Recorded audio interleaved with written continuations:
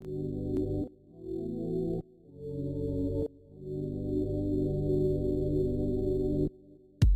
everybody. This is meteorologist Dave Turley. Thank you for listening to another edition of our WTOC First Alert Weather Podcast.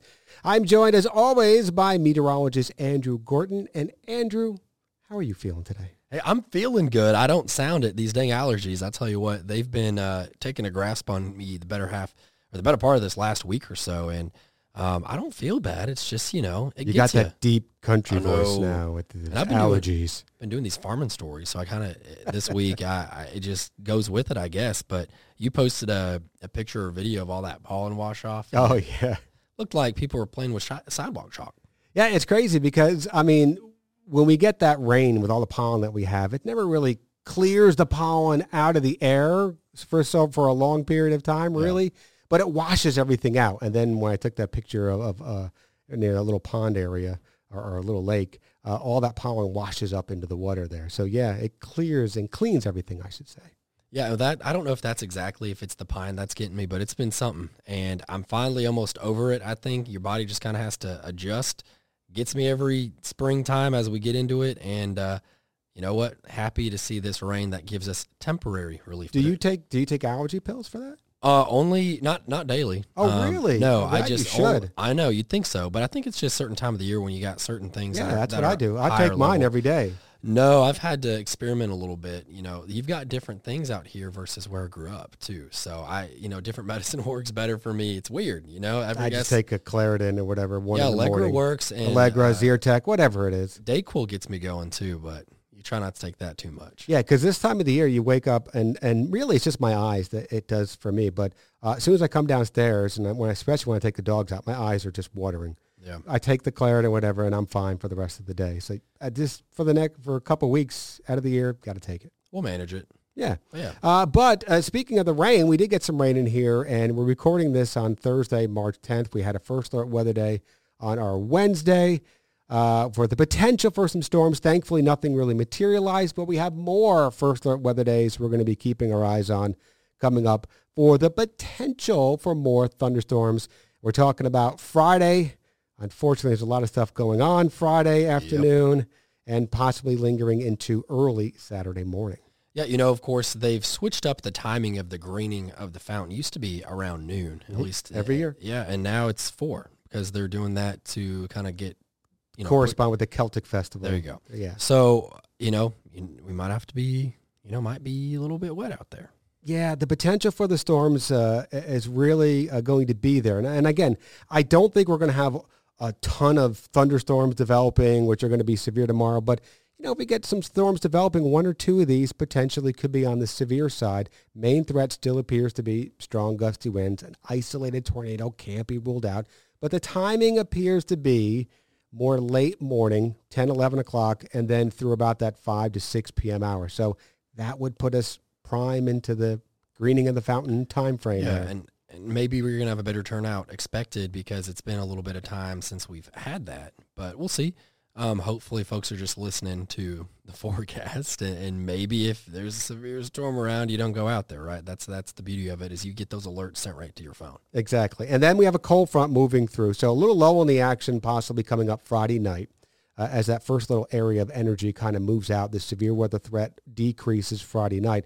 Then the cold front swings in quickly early Saturday morning, and this is thinking probably sometime 5, 6 a.m. inland, clearing the coast by 8, 9, maybe as late as 10 a.m. in the morning. It's going to move through quick, and it's going to have a line of some storms moving with it. They have the potential to produce some severe thunderstorms out there. Main threat, again, strong gusty winds, but an isolated tornado threat can't be ruled out. So just make sure you are prepared and just have a way to get weather alerts.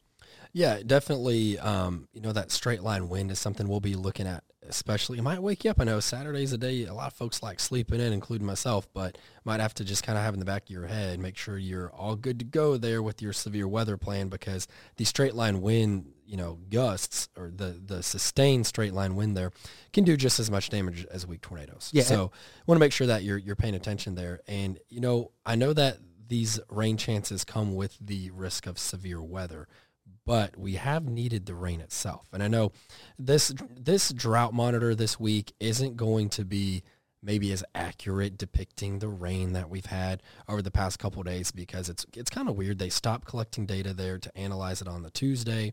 And then, so whatever happens that part of Tuesday, Wednesday, and then going into Thursday, that doesn't count to the next week. Right. So Thursday they release it, but obviously we've had rain in between then and now. So next week's, I think we'll have a much more accurate depiction of like, hey, this is actually what we're at, That's exactly right. For drought wise. So we'll talk about that next week. That's exactly right. Yeah. So we'll have a much better, but it is showing moderate drought. But as you mentioned, we got the rain after they collected all the data. Yeah, that's gonna be trimmed back a little bit. Another thing that's happening this weekend is, it's the opposite. Maybe some people like it. We got to give up that hour. It's weird. It's whatever. So it's a big controversy every year. Why do we still have daylight saving time? It's antiquated. But we still have it. So it is what it is. So we are going to turn our clocks ahead 1 hour. I always say before you go to bed, because nobody's going to get up at 2 a.m. unless you're already up to change it when it actually happens. Right. So, you do lose, if you turn it forward, move your clock forward from 2 a.m. to 3 a.m., you lose that hour of sleep. And just remember that when you're trying to get up on Sunday morning. Yeah, it's like you go to bed and you do a bit of time traveling. So that's what we're going to be doing here. And some perspective, because we'll do this based on days people are normally up early. So Fridays, the 11th, the sunrise is at 6:37. So let's go to Monday then, when people are going to be up early, likely. So that would be at 7:34. So let's talk about sunsets for the same days. Friday's sunset, which is maybe will be clouded with, showers and storms, 6:30. So that's Friday. But then you get to Monday's sunset, and that's going to be at 7:32. So we're also adding daylight as well. So we're adding, a couple minutes as we right. We're shifting when we're actually seeing the sun, and this all came about years ago for basically farmers, right? For getting more useful daylight when they can do a lot of their work. For some states. Yes. Some states don't, right? What is it, Arizona, I think? It'd be nice if it was uniform, but that's okay. Yeah. So it is what it is. And that'll be coming up this weekend. But when we're waking up after that hour switch, it's going to be chilly. That is the last, knocking on wood here, of our first alert weather days for a while. Now, this doesn't have to do with any thunderstorms or severe weather threat, but hey, we've been very warm. We actually tied a record high. I believe it was on Tuesday of this week, 86 degrees. Yeah. And a lot of things are starting to bloom out there. You might have already maybe planted some flowers or plants or what have you. But we have a hard freeze expected for some inland areas. We're talking about some upper 20s in here on Sunday morning. So we want to make sure you are aware of that. So that is our next first alert.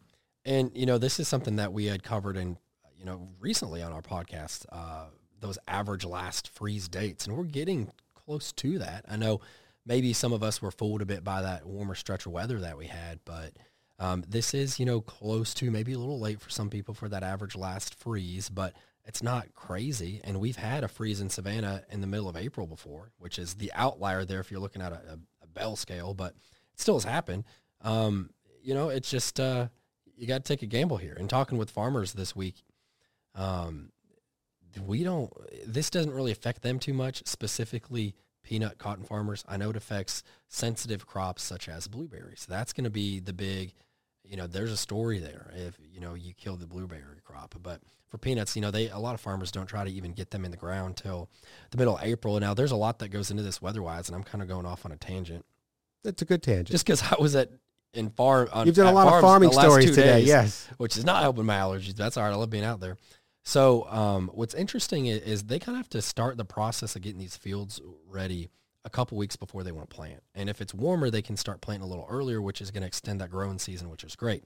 But it's not just the warmth that they look at weather-wise. You have to look at soil moisture, temperature. And with how dry it has been, they would say that going into before all this rain happened and it was as dry as it was, they wouldn't have been able to plant yet. They would have had to wait on rain, because what happens is you got to get this device that kind of goes down, digs pretty deep into the ground to break up that soil to then give a spot for them to then plant the seeds. If it's too dry, it kind of breaks it up into huge chunks and doesn't just nicely disperse the soil as you dredge kind of on through it. So it doesn't lay down what we call a seed bed for you. It's breaking up in big chunks. Imagine going to a dry piece of ground, putting a pickaxe in it and pulling it, it's going to come up in a few big chunks versus just kind of disperse out as grainy soil.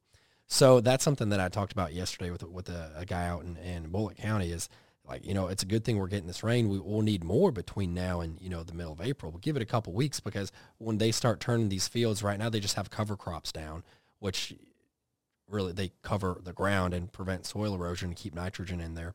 It can get a little bit more in depth in it. But right now, cover crops, I didn't know about that. So those aren't like the main crops that they're going to do? No, and you can have oats and things like that. That's a good idea. Today. I never knew that. So instead of just having these barren fields, and to some people it might look like weeds, perhaps, and it's not like they're really cashing in on this. But what it is if you think of it kind of like how we've talked about sand dunes before, and they plant the sea oats, they look completely different.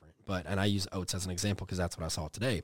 But you put in these cover crops in between your cycle of peanuts to cotton or whatever, and they go on a rotation anyways.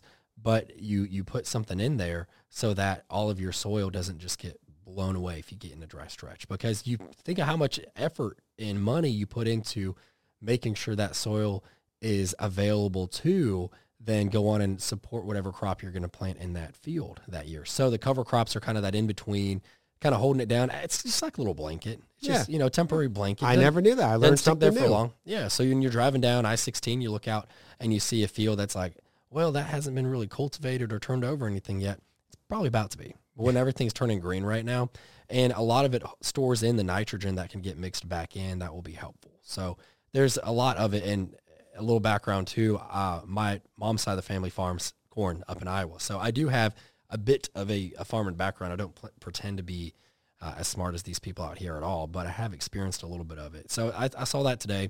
So the video that we get with these stories right now, because peanuts don't go in the ground for, a month or so, it's not going to be anything fancy. You're not going to see us tilling up land or anything like that. But, it still serves a purpose. And it's all about playing that timing game. Is this the rain that we're going to plan after? And actually, last little side note here, I had a different farmer that was going to fertilize the land before planting, which you can do.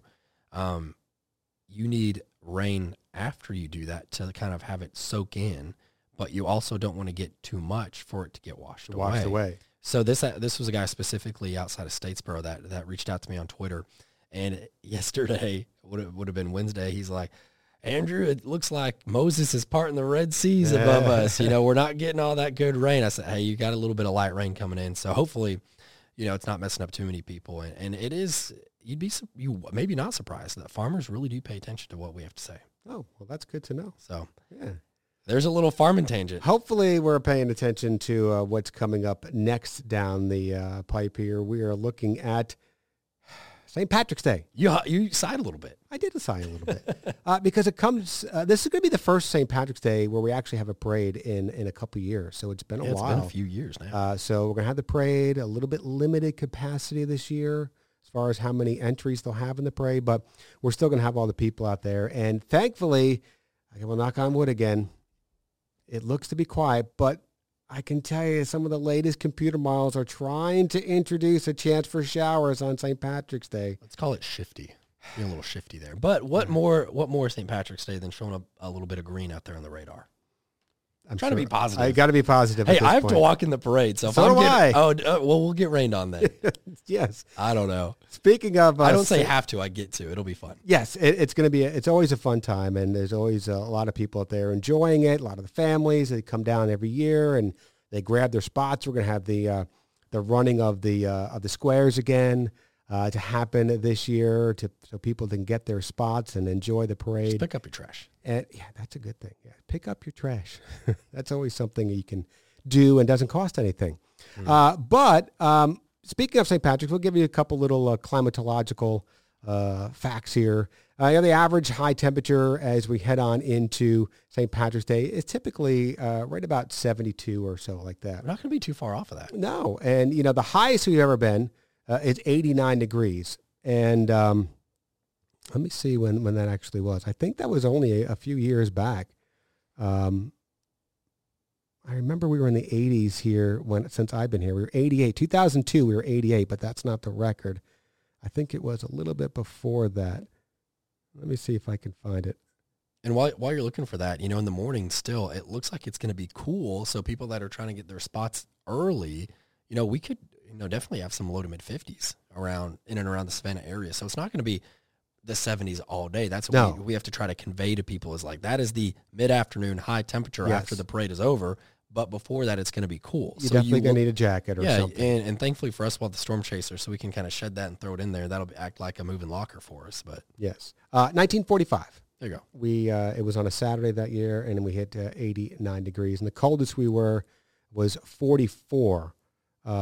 Actually, was that for a high? No, that was for a high temperature, yeah. And I remember that. That was back in 2000 and... what year was that? 2000. It was a cold, wet day. 2005. Yeah, and we had drizzle. The morning low was 40, but we only hit 44 for the high. And it was just, woo. Pretty sure showers around. I was in middle school. Breezy. That was a chilly one. So coming up on St. Patrick's Day, either way, whether the weather is going to be warm or rainy, we're going to have the parade. So we're going to have it no matter what. Oh, yeah. People are just going to show up and show out and experience some of that tailgating and all that. It's going to be fun. I enjoy walking in it and seeing a lot of people because, we talk to these TVs and screens, but hardly ever do we get to interact with you guys, especially with the restrictions that have been put out there with COVID. We haven't even been able to go to too many schools lately. So we're getting back there. And which starting to, right. All good because it's nice to know who we're forecasting for other than ourselves. It's always good to go out and talk to people and say hi and, get to shake some hands.